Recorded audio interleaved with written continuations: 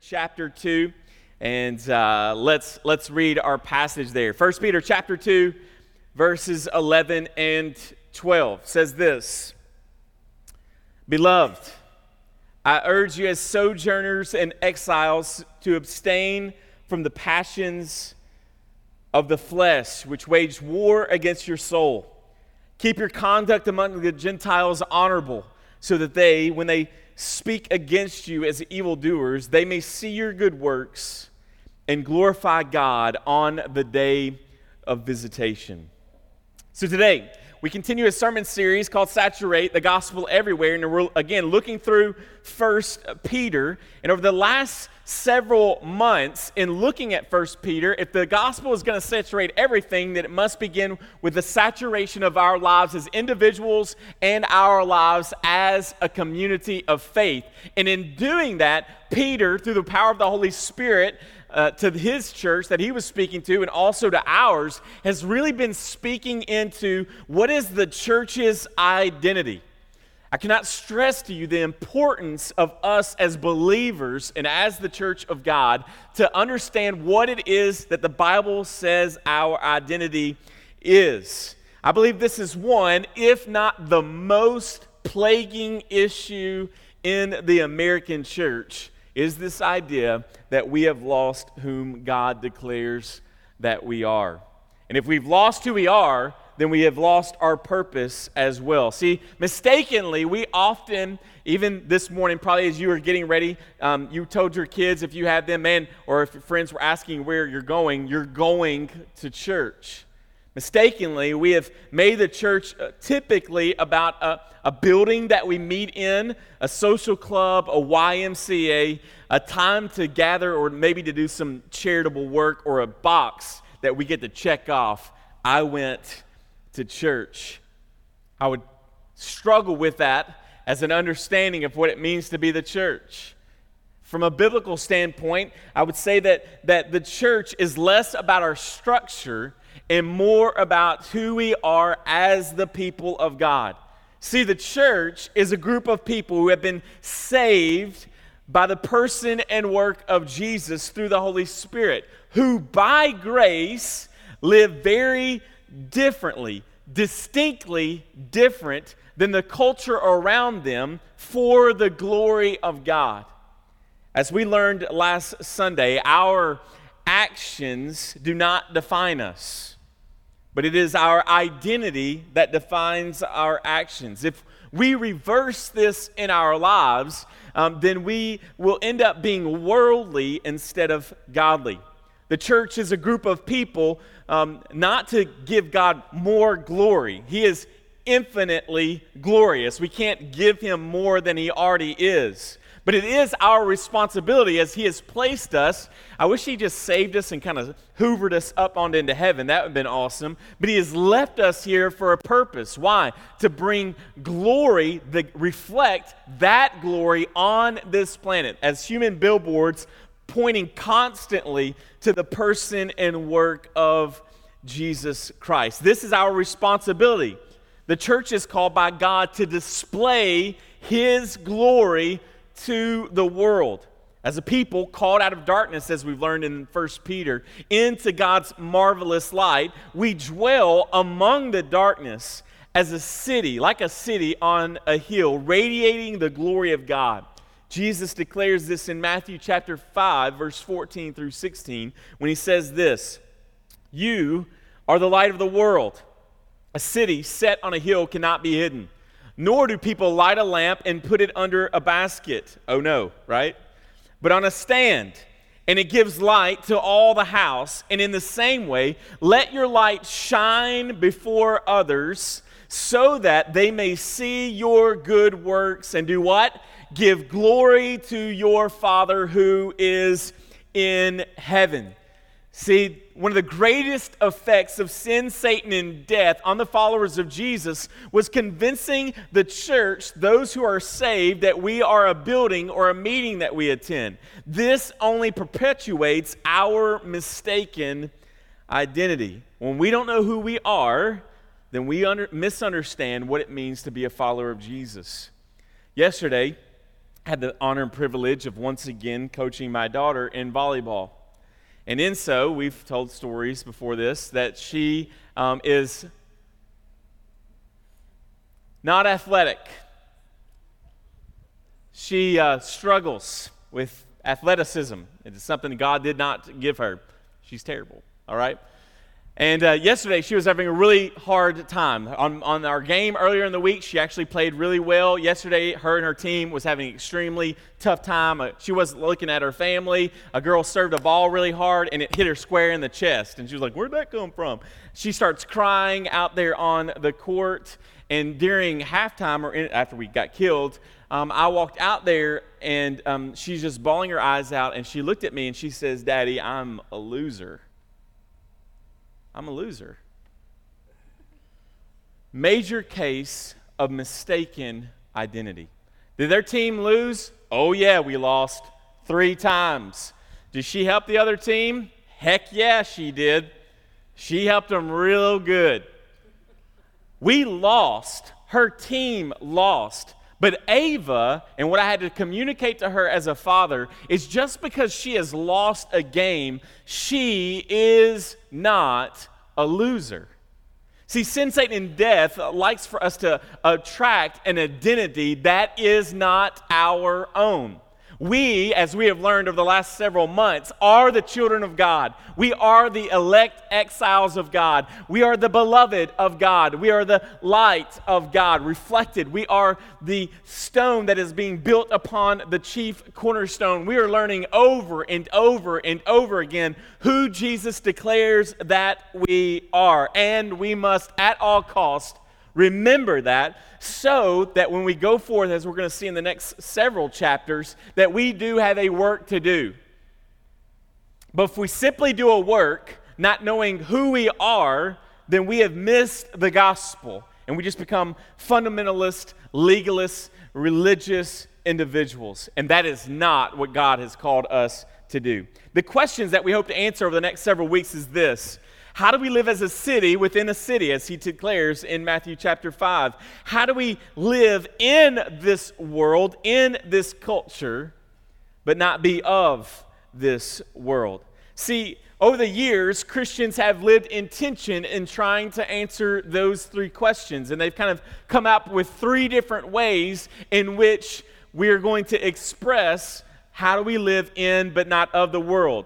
The first thing is that we as Christians, or some of our brothers and sisters, believe that we should separate ourselves from the world. We become a church that is separated from the culture. In New Testament times, or in the time of Jesus, there was a group of people. They were called the Essenes. They were a Jewish sect of people. They did not want to be dirty. They did not want to be sinful. They wanted to be pure and live holy and pure lives. So what did they do? They uprooted themselves, moved out to a community called Qumran, and walked around in white robes, tons of bathing places all over their commune, and wrote something called the Dead Sea Scrolls. They were the Essenes. New groups that have a tendency to do that is automatically we begin to think of Amish people, right? They claim to love Jesus. They claim to be followers of Jesus. They don't want to have anything to do with this culture, so what do? They separate themselves from all things modern and all of the things in our culture. There have been other groups throughout Christian history who have done this, even monks who have built towers and have lived on top of these towers practically all of their lives, never leaving them because they didn't want to be defiled by the culture. The second way that brothers and sisters or people have tried to answer this is they have tried to say that the church is reflective of the culture. So pretty much they take the gospel, they take culture, and whatever is happening in culture, then they place that above an authority above what the scripture says. All right? So whatever's happening, whatever's cool in the culture, then automatically we'll even say things like this. Well, that was during Jesus' time, and that was Jesus' culture, and so that really doesn't have any bearing on us. They'll try to be reflective of the culture. Whatever's cool, whatever's hip, whatever is socially acceptable, they try to blend and make some sort of cocktail between the gospel and culture. The third one, which I believe is the gospel one, the gospel-centered answer, is that we should be a church transforming culture. So we're not separating ourselves from it like the Amish, all right? We're not reflecting it. There does come a point in time where as believers, because we're so pro-Jesus and pro the gospel, where we must say things like, no, we can't do this. Why? Because of the gospel, and we want to reflect what that gospel says. So we're to live in this culture, working, dwelling, neighboring, eating, all of these sorts of things, and yet we are to be there, hopefully, through the power of the Holy Spirit, through the working of God in our lives, transforming, making better all of those around us. Again, listen to the words of 1 Peter when he tells us this. Beloved, I urge you, as sojourners and exiles, to abstain from the passions of flesh, which wage war against your soul. Keep your conduct among the Gentiles honorable, so that when they speak against you as evildoers, they may see your good deeds and glorify God on the day of visitation. So today, in looking at 1 Peter, trying to see how do we transform this culture that we're in, we're going to do that by answering or giving two reasons. One is abstaining from sin. He tells us here in verse 11 that we're going to talk about in just a second that we are to abstain from sin. The second thing that he's going to tell us in verse 12 is this, that we are to illustrate the gospel in word and in deed. So number one, abstaining from sin. Number two, illustrated the gospel in the word and deed. So number one, verse 11, he tells us, abstain from sin. Beloved, I urge you as sojourners and exiles to abstain from the passions and flesh which wage war against your soul. See, today's culture is very similar to the culture that Peter is writing to. You watch the news, you read the newspaper, you cruise the internet, and you will quickly notice that Christianity is constantly under attack. For some of our brothers and sisters throughout the world, that is through physical death. It is through beating. It is through stoning. It is through crucifixion. It is from being dragged behind vehicles. It is having their necks, their throats slit on national television. For us here in America, and what we're dealing with is definitely a very socially being ostracized, being pushed to the margins, as non-believers have become very skeptical of the church. And if you've noticed, and if we've been honest, a lot of the press that we get isn't good press. And a lot of this has to do with the people that they're talking to. But anyhow, whenever you have a group of people and you meet one of those people who claims to be a Christian or a Muslim, then we have a tendency to stereotype all of those people as being this. And this is true of us. Now, this is also difficult because everyone who claims to be a Christian isn't. All right? And yet, we are labeled as all of these things. How many times have you been talking to somebody? I have a real problem with hypocrisy. I don't want to go to church because everybody there is a hypocrite. No one really does what they say that they believe. Even Gandhi himself says, I'm cool with your Jesus. I'm just not cool with your Christianity. Why? Because I've never met a Christian who's really sold out for Jesus. This is a major issue, and yet that is why it is important and why Peter's going to say, if you are my children, as if we are God's children, then not only do we have an identity, but the fruit of this identity is that we live like Christians. Please, brothers and sisters, or people, if you have a life that does not reflect the gospel, please, for our sake and for the goodness of the kingdom of God, stop telling people you're a Christian. Because it's really screwing things up. The gospel calls us to live as a believer. What kind of language does he use here? First he says, believe, beloved, I urge you. Once again, he's starting back to identity. We are the beloved of God. Not only is that from God to us, but also as brothers and sisters in Christ, we are to be the beloved ones. You are my brothers. You are my sisters. Whether you don't like this or not, this is you and Jesus' issue, but I want you to know that church, the community of faith, has high priority in your life. And if you're missing that, then you are missing the gospel. You are missing what it means. But he says, beloved, I want to remind you, we're family. This is our identity.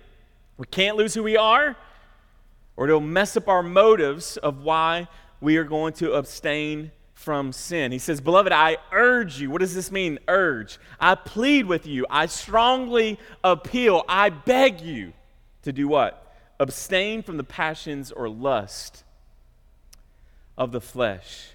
ESV Study Bible says this: the pleasures of the world are tempting and enticing nonetheless. Hence, there is a great struggle and warfare against such desires. Believers are to abstain from sinful passions, for they wage war against your soul. Holding on to sinful desires brings spiritual harm. Abstain means to keep from, to avoid. It's written in the present tense here in the original language, and this means that it's a continual thing, that you are to continually wage or abstain from sin. Now, if we could be all really honest here this morning, however you just feel like you're due a sin. I've been really good. I'm due a sin, right? I'm due getting tore one night out of 365. Confessionally, I had that struggle. Man, I've been really good. Time for a sin just to keep me humble, right? Just to keep me grounded. I'm due this. And yet, the scripture tells us to continually war against that drift, to continually separate ourselves. Do not even be tempted. Put a distance between yourself and the enemy and the sin and the problem that is in front of us. The passions or lust that we are to abstain from, they include sexual sin, yes, but they are not just limited to those things. A great passage is found in Galatians chapter 5, verse 16 through 15. It says this: but I say, walk by the Spirit, and you will not gratify the desires of your flesh. For the desires of your flesh are against the Spirit, and the desires of the Spirit are against the flesh. For these are opposed to each other, to keep you from doing the things you want to do. But if you are led by the Spirit, you're not under the law. Now the works of the flesh are evident: sexual immorality, impurity, sensuality, adultery, sorcery, enmity, strife, jealousy, fits of anger, rivalries, dissensions, divisions, envy, drunkenness, orgies, and things like these. I love that phrase, and things like these. What's Paul saying there? Everything, right? That is not God-honoring. He goes on, I warn you, as I warned you before, that those who do such things will not inherit the kingdom of God. But the fruit of the Spirit is love, joy, peace, patience, kindness, goodness, faithfulness, gentleness, self-control. Against such things there is no law. And those who belong to Christ Jesus have crucified the flesh with its passions and desires. If we live by the Spirit, let us also keep in step with the Spirit. Let us not become conceited, provoking one another, envying one another. Brothers and sisters, as believers, the Holy Spirit that is dwelling inside of us, because He is declaring who we are, also calls us to an action. And that action is to abstain from all sin. Not only the sins of commission and omission. Like commission is we join in with sinful things. Drinking, drugs, alcohol, really blowing those out of proportion. All of these sorts of things that we like to talk about in church, about things you should not do. But there's also the sins of omission. These are the things that we don't do that God declares that we should do, like loving our neighbor, evangelism, giving generously, sacrificially. All of those things are also sins that if we don't do them, that Jesus died upon the cross for. But not only is on the outward, exterior things that we do and don't do, but the attitudes that take place within our hearts as well. I can be jealous toward you and you never know that. I could be envious of you and you never know that. I could have pride within my heart and you never know that. And yet the scripture tells us as the children of God that the gospel should saturate our lives to the point where it is pushing out all the toxins called sin. I was a youth pastor and then a university pastor for a lot of years. And one of the most common questions I was often asked as a youth pastor would be from kids who are dating, typically dudes. And some of you have worked in youth ministry before, and you've had these kind of questions, and they would kind of pull me aside, and they wouldn't look me in the eyes, and they'd be like, so I'm dating this girl. Like he's doing a drug deal or something. How far can I go with this girl? And it still be good, like right? Can I hold her hand? Can I hug her? Can I kiss her on the cheek? Can I kiss her on the mouth? Like I want to know what is the line, and I want to know how close am I allowed in the gospel, in grace, to get to that line without crossing it. And my first response was never the response that they want to hear, because my first response was, I think you're asking the wrong question. I don't think the question is how far can I go in whatever sin it is. I think the question should be, how holy can I be? How holy can we be? Now, how close to sin can we get to without being burnt? In English, we have a tendency of calling this drawing a line in the sand. This is where I will not pass. And in cartoons, you always see that, because the bully will step over the line and the kid steps back and draws another line. All right, and you have this kind of back and forth of drawing of the line. But the gospel calls us, for our own good, for the glory of God and for the good of our culture, in transforming it, that we draw clear lines. I will not go close to, even be remotely associated or tempted by this sin. So the question must become, brothers and sisters, where are our lines? See, we must fight the temptation to serve two masters, to be lukewarm, to weave back and forth on the line. How many of you guys have ever been to a zoo? I think zoos are cool. You know why zoos are cool? Cages. Cages make zoos cool. Lack of cages, zoos are no longer cool. That's called the jungle, all right? Zoos are awesome, and one of the things that I love at zoos is I remember even as a small elementary school student going to Cincinnati Zoo and watching the white tigers. Do you remember that, sis? And they were just absolutely beautiful. It's a picture. I mean, I was like way younger than my kids, and I cannot get that image out of my mind today. I love to go to zoos and watch the apes and the tigers, and it was absolutely phenomenal. And what makes watching lions and tigers and bears, oh my, at the zoo are cages, because they're wild animals. As soon as you step into that cage, you are lunch. As soon as you put your arm into that cage, you are minus one arm. They are cute from a distance. And yet we get surprised every time we see some magician or circus act, some dude playing around with some wild animal gets mauled and attacked, and we're like, oh my gosh, how did this happen? Sin works in a very similar way. It's extremely attractive. It allows us to believe that a wretched, wild, untamable animal is tameable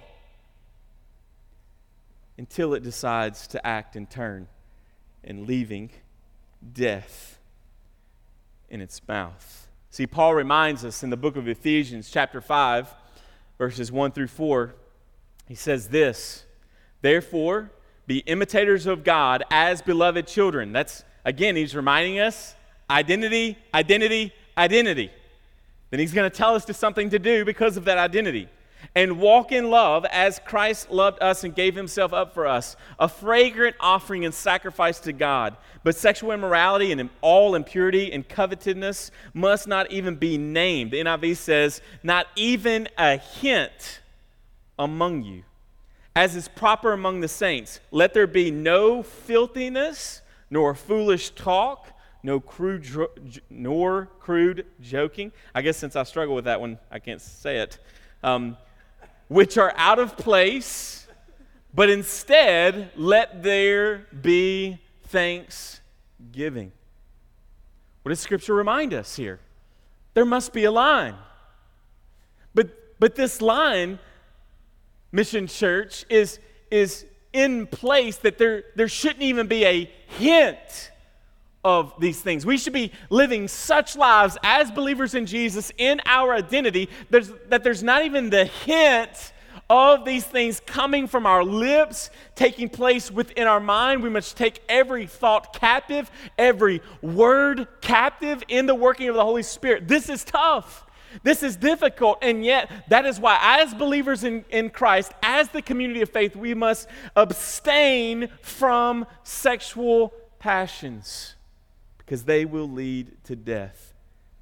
I love Ravi Zacharias. He's a Christian apologetic. I'm so glad this dude is extremely smart. I'm so glad he's on our side. He says this: if you find yourself on the other side of the line, may I suggest to you that it was not when you chose to cross the line that it was possible that it was because you failed to draw a line well before that you ultimately crossed. Behind the scenes of godly men and women, I see many of these lines that are drawn for themselves. It is easier for you to say no before you have tasted it than to say no after you have tasted it. What does Ravi remind us? He reminds us of the gospel. He reminds us of these sorts of statements that we should keep far, far, far, far away. Not in belief that if I stay away from these things, they save me, but it is because I stay far away from those places. And the thing is, ladies and gentlemen, every one of us know our weaknesses in this room. And they're going to be varying and different for every one of us. Okay? I love Victoria's Secret. That's a great place. I can't even walk by that place. All right? Glad my wife goes there. That's awesome. She's allowed to do that.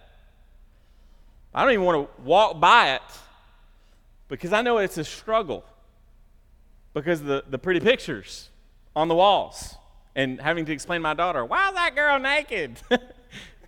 It's awkward. Okay? Personal deal. Some of you can't walk past good Kentucky bourbon without being like Snoopy trying to find the food. All right? You smell it out. You probably need to stay away from bourbon, boys, gentlemen, ladies.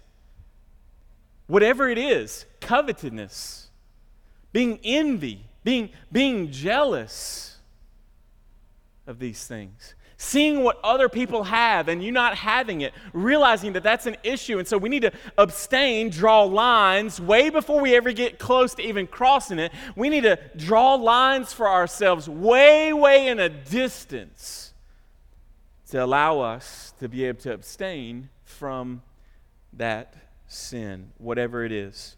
We must understand the spiritual battle that is taking place for our souls. Peter tells us that our sinful passions wage war against us. Do you know that we have an enemy that is seeking to steal, kill, and destroy us and implode the church? It is a war. I don't know about you, but again, as I've confessed, this is a daily struggle. It's a daily, minute by minute, second by second fighting an internal spiritual war that has external consequences. You know, sin, Satan, and death, they're extremely good at what they do. Amen? They know exactly what will get you. If you remember in Roman mythology, there were these creatures, I'll call them. They were called sirens. And they were these beautiful, naked creatures that looked like women. And they would sing. And Roman mythology tells us that they would often place themselves on the side of cliffs close to rocks, and that they would scream, or not scream, but they would begin to sing these melodious sonnets.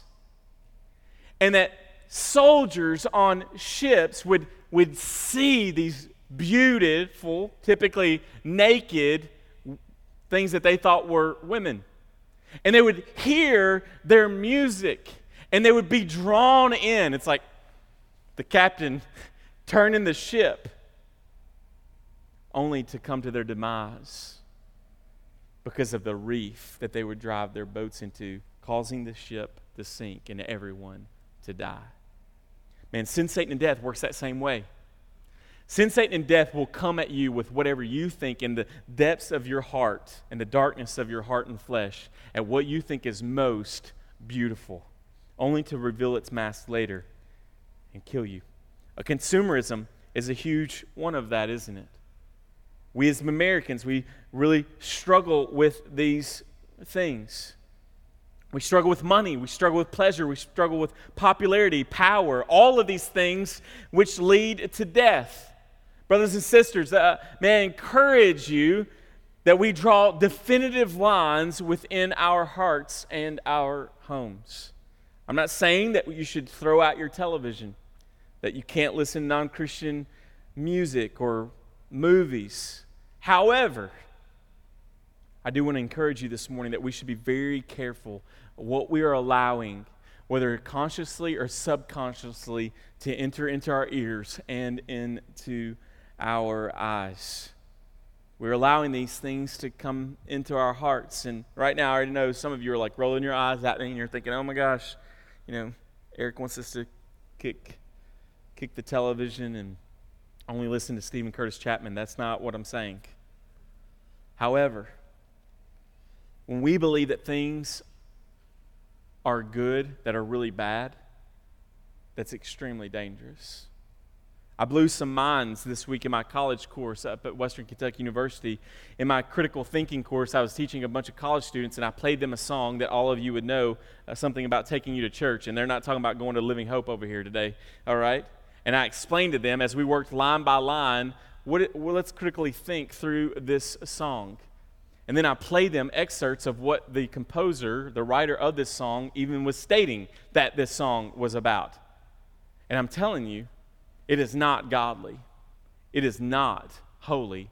It is not right. But it comes into our hearts, into our lives. I was singing it the rest of the day. Why? Because that's how sin, Satan, and death works. It allows us to think that really sinful, dark things are good, and that they're okay, that it's justifiable. And yet, the Scripture is calling us, if we want to transform our culture, that we are to abstain from this sin. I once heard in a movie, the greatest trick the devil ever pulled was convincing the world that he didn't exist. I think we can imply that to sin as well. I believe that this is true. Well, let's take it further. The greatest trick of sin ever pulled was convincing us that what we are doing isn't sin. John Piper says this: what this does mainly is sober us up and wake us up so that we don't drift from the world and take for granted that the way the world thinks and acts is the best way. That we don't assume that what is on TV is helpful for our soul. We don't assume that the priorities of advertisers is helpful to the soul. We don't assume that the strategies and values of businesses and industry are helpful for the soul. We don't assume that any of this glorifies God. We stop and we think and we consult the wisdom of our own country, heaven, and we don't assume that the conventional wisdom of this age is God's wisdom. We get our bearings from God in this world. When you see yourself as an alien in exile with your citizenship in heaven and the God as your only sovereign, you stop drifting with the current of the day. You ponder what is good for the soul and what honors God in everything: food, cars, videos, bathing suits, birth control, driving speeds, bedtimes, financial savings, education for children, unreached peoples, famine, refugee camps, sports, death, and everything else. Aliens get their cue from God and not the world. See, if we abstain from our sin, then we will lead if we do not abstain from sin, then we will lead a very inconsistent life. We will take one step as a Christian and the next step as a worldly person. God tells us if we're going to transform our culture, we've got to abstain from sin. The second thing in how we're going to transform our culture is illustrating the gospel through word and deed. Illustrating the gospel through word and deed. He tells us here in verse 12, keep your conduct among the Gentiles honorable, so that when they speak against you as evildoers, they may see your good deeds and glorify God on the day of visitation. See, Peter continues here. Identity, again, first 2 chapters and a half. Now, let's get to work. How does this apply? For you guys that are always wanting application, the next several probably months are going to be heavy application in our identity as believers. We are to illustrate the gospel through word and deed.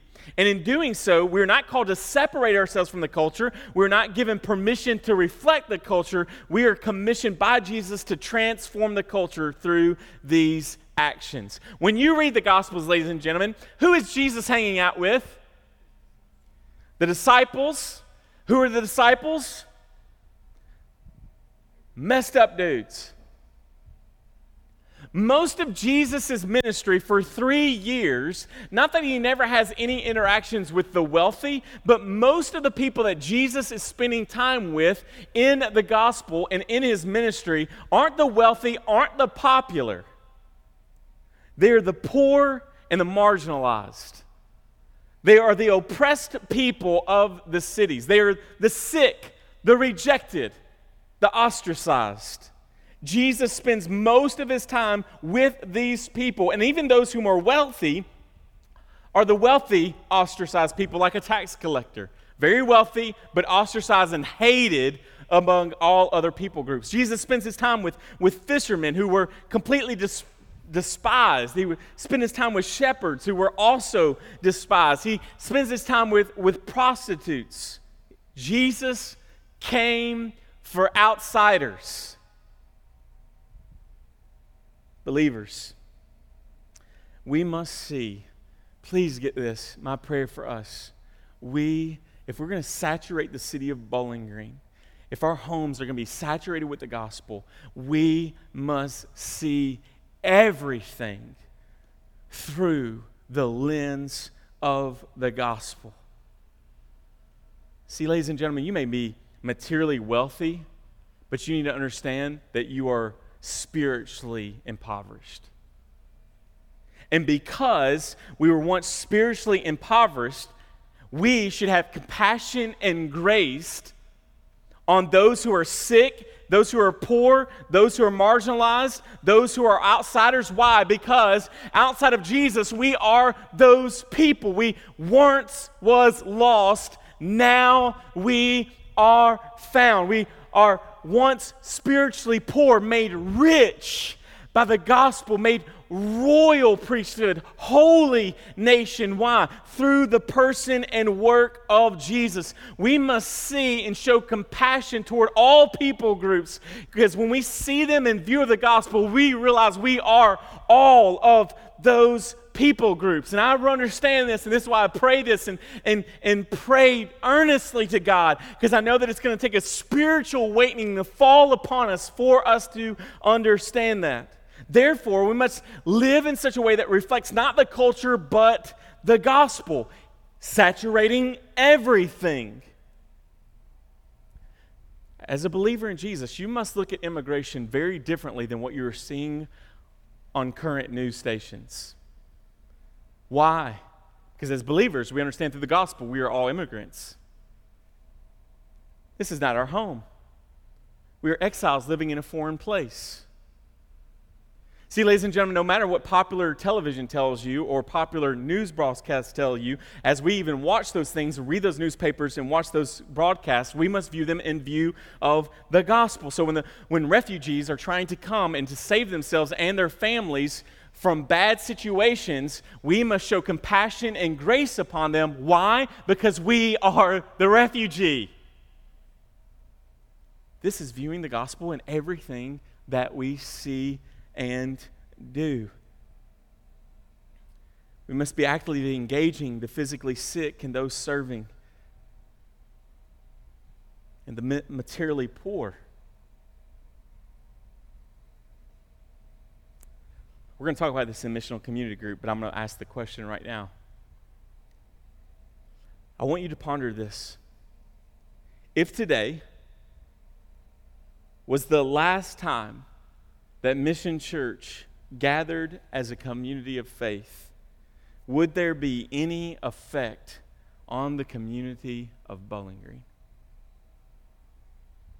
If this was our last gathering, this was our last week of missional communities, would it have any effect on the city of Bowling Green? And ladies and gentlemen, I want you to know this. If we collectively answer a no to that question, then you know what today is about? Calling a bunch of white folk who are churched up to repentance. He's calling us to repentance. See, the church is a city on a hill. The church is a community of faith that is attractive, that is showing that there is a better way to live. The church should be filled with people of all races. It should be filled with people of all material successes or the lack thereof. There should be homeless people sitting next to people who live in Old Stone. There should be white middle class sitting next to African American middle class and Hispanics. This is reflective of the gospel that we see within the church. And if we're not seeing those things, it's not a God's got a problem. It's an obedience problem for us. Because what does the gospel compel us to do? What does it call us to do? To live, keep your conduct among the Gentiles honorable. The term Gentiles here is, the way that Peter is using it, is that now there are the believers and that there are non-believers, and he is calling the Gentiles these non-believing people. He's saying, keep your conduct among them honorable. So God, if we answer no to that question, he is calling us to repentance. I want you to understand, and this has been the hardest thing for me and Pastor Justin and others in trying to plant Mission Church, is that I want you to understand that this is not a calling to more events. Not that all events are bad, and not that we're not going to have events. But it's, as we saw in the video, and as I believe that we're preaching here today, it's not accomplished mainly through events as much as it is you and I personally taking on the responsibility, engaging the gospel in the everyday stuff of life.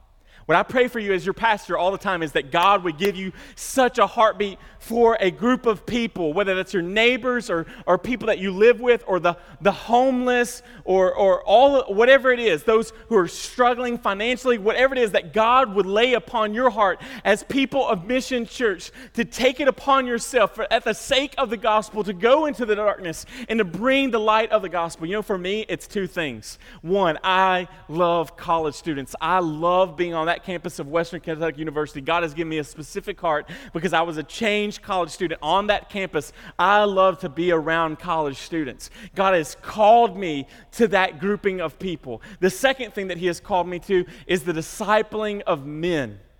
Men who are right now far from God and men who right now have a relationship with God. Men have a deep brokenness for both of those kind of men. And so guys like Brian Lewis, who's a part of Mission Church, is helping me to learn, and we're figuring out a way for me to be able to do that on a weekly basis. That's my heart. I'm not expecting that to be your heart.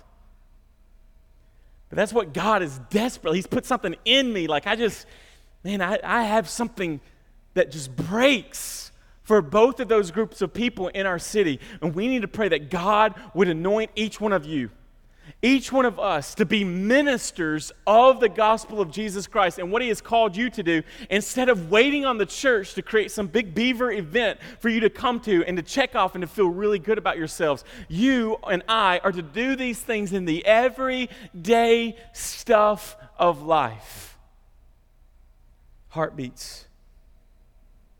We're not citizens merely of Bowling Green, Kentucky, but we are citizens at work for the glory of God. In the book Everyday Church, Steve Timmis and Tim Chester say this way.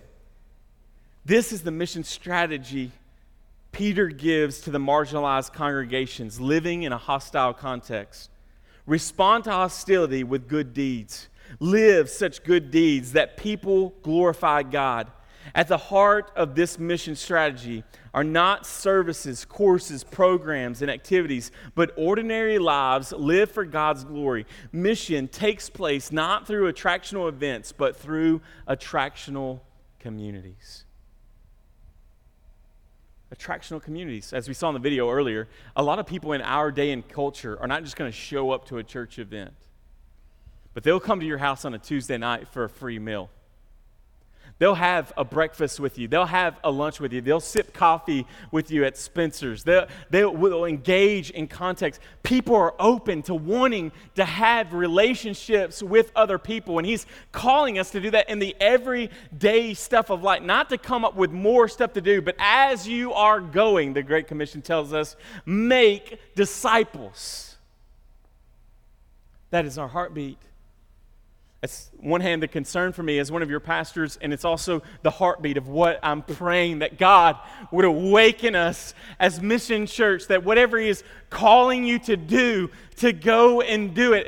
If you want kids because I'm all for against abortion, all for adoption, and if we pave the way for more kids to not be aborted, that means that more kids need to be adopted and to fostered. Man, if God is calling you to do that, then open up your home. If He has provided for you financially to do that, then open up your finances, live generously and sacrificially for that to happen. College students, I tell you all the time, one of the best things you do is not go to college for a year, but to give your life to a foreign mission field. Change your life.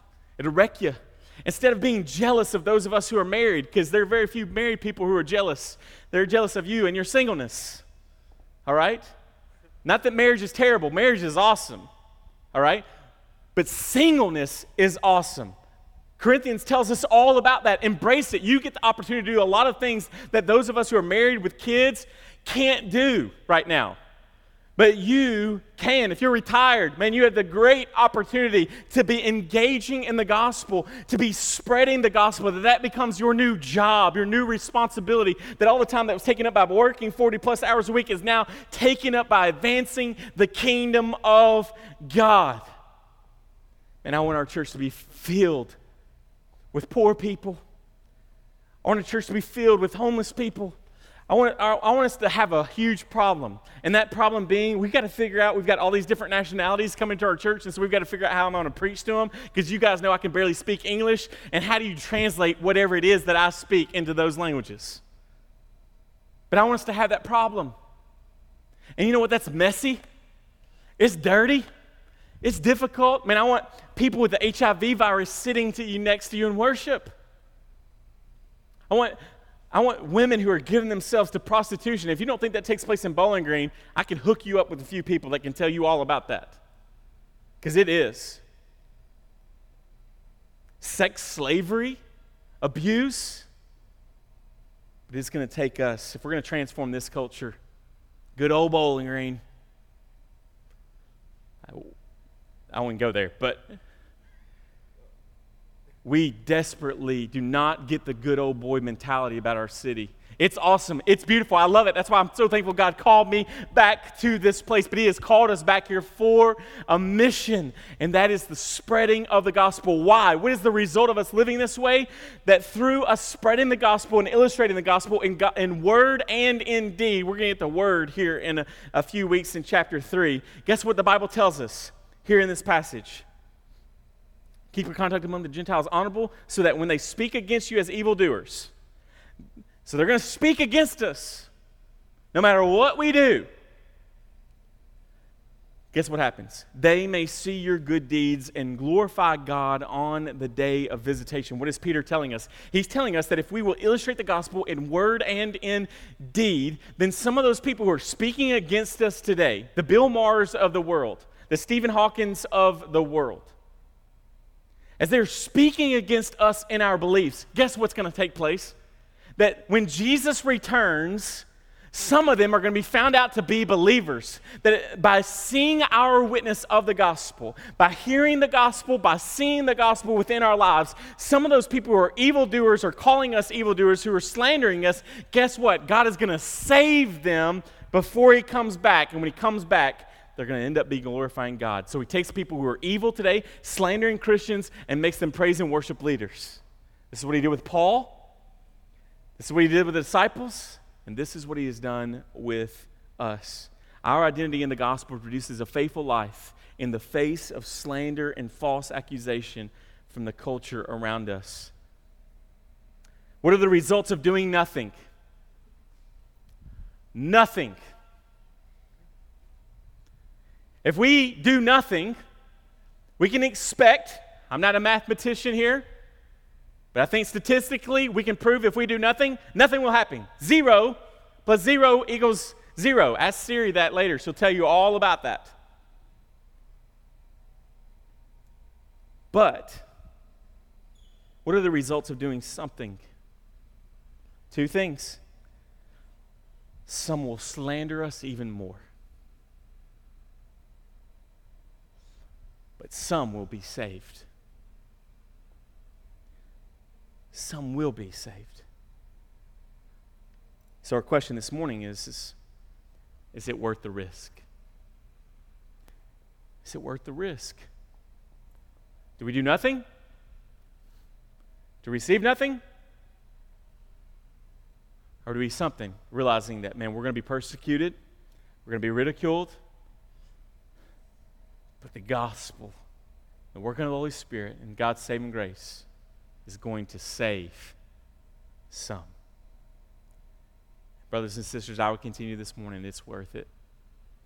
It is worth the slandering of this culture in order to see a few more enter into the kingdom of God. We are here today to stand before you because many have been slandered to the point of death. May we continue on the legacy of transforming a culture. It can happen. It has happened. It will happen again. May we engage in transforming this culture through abstaining from sin. Run from it. Flee from it. Let there be no hint. In illustrating the gospel through word and through deed. Let's pray together. Lord Jesus, we thank you, God, for this opportunity. Lord, I pray that you have spoken clearly.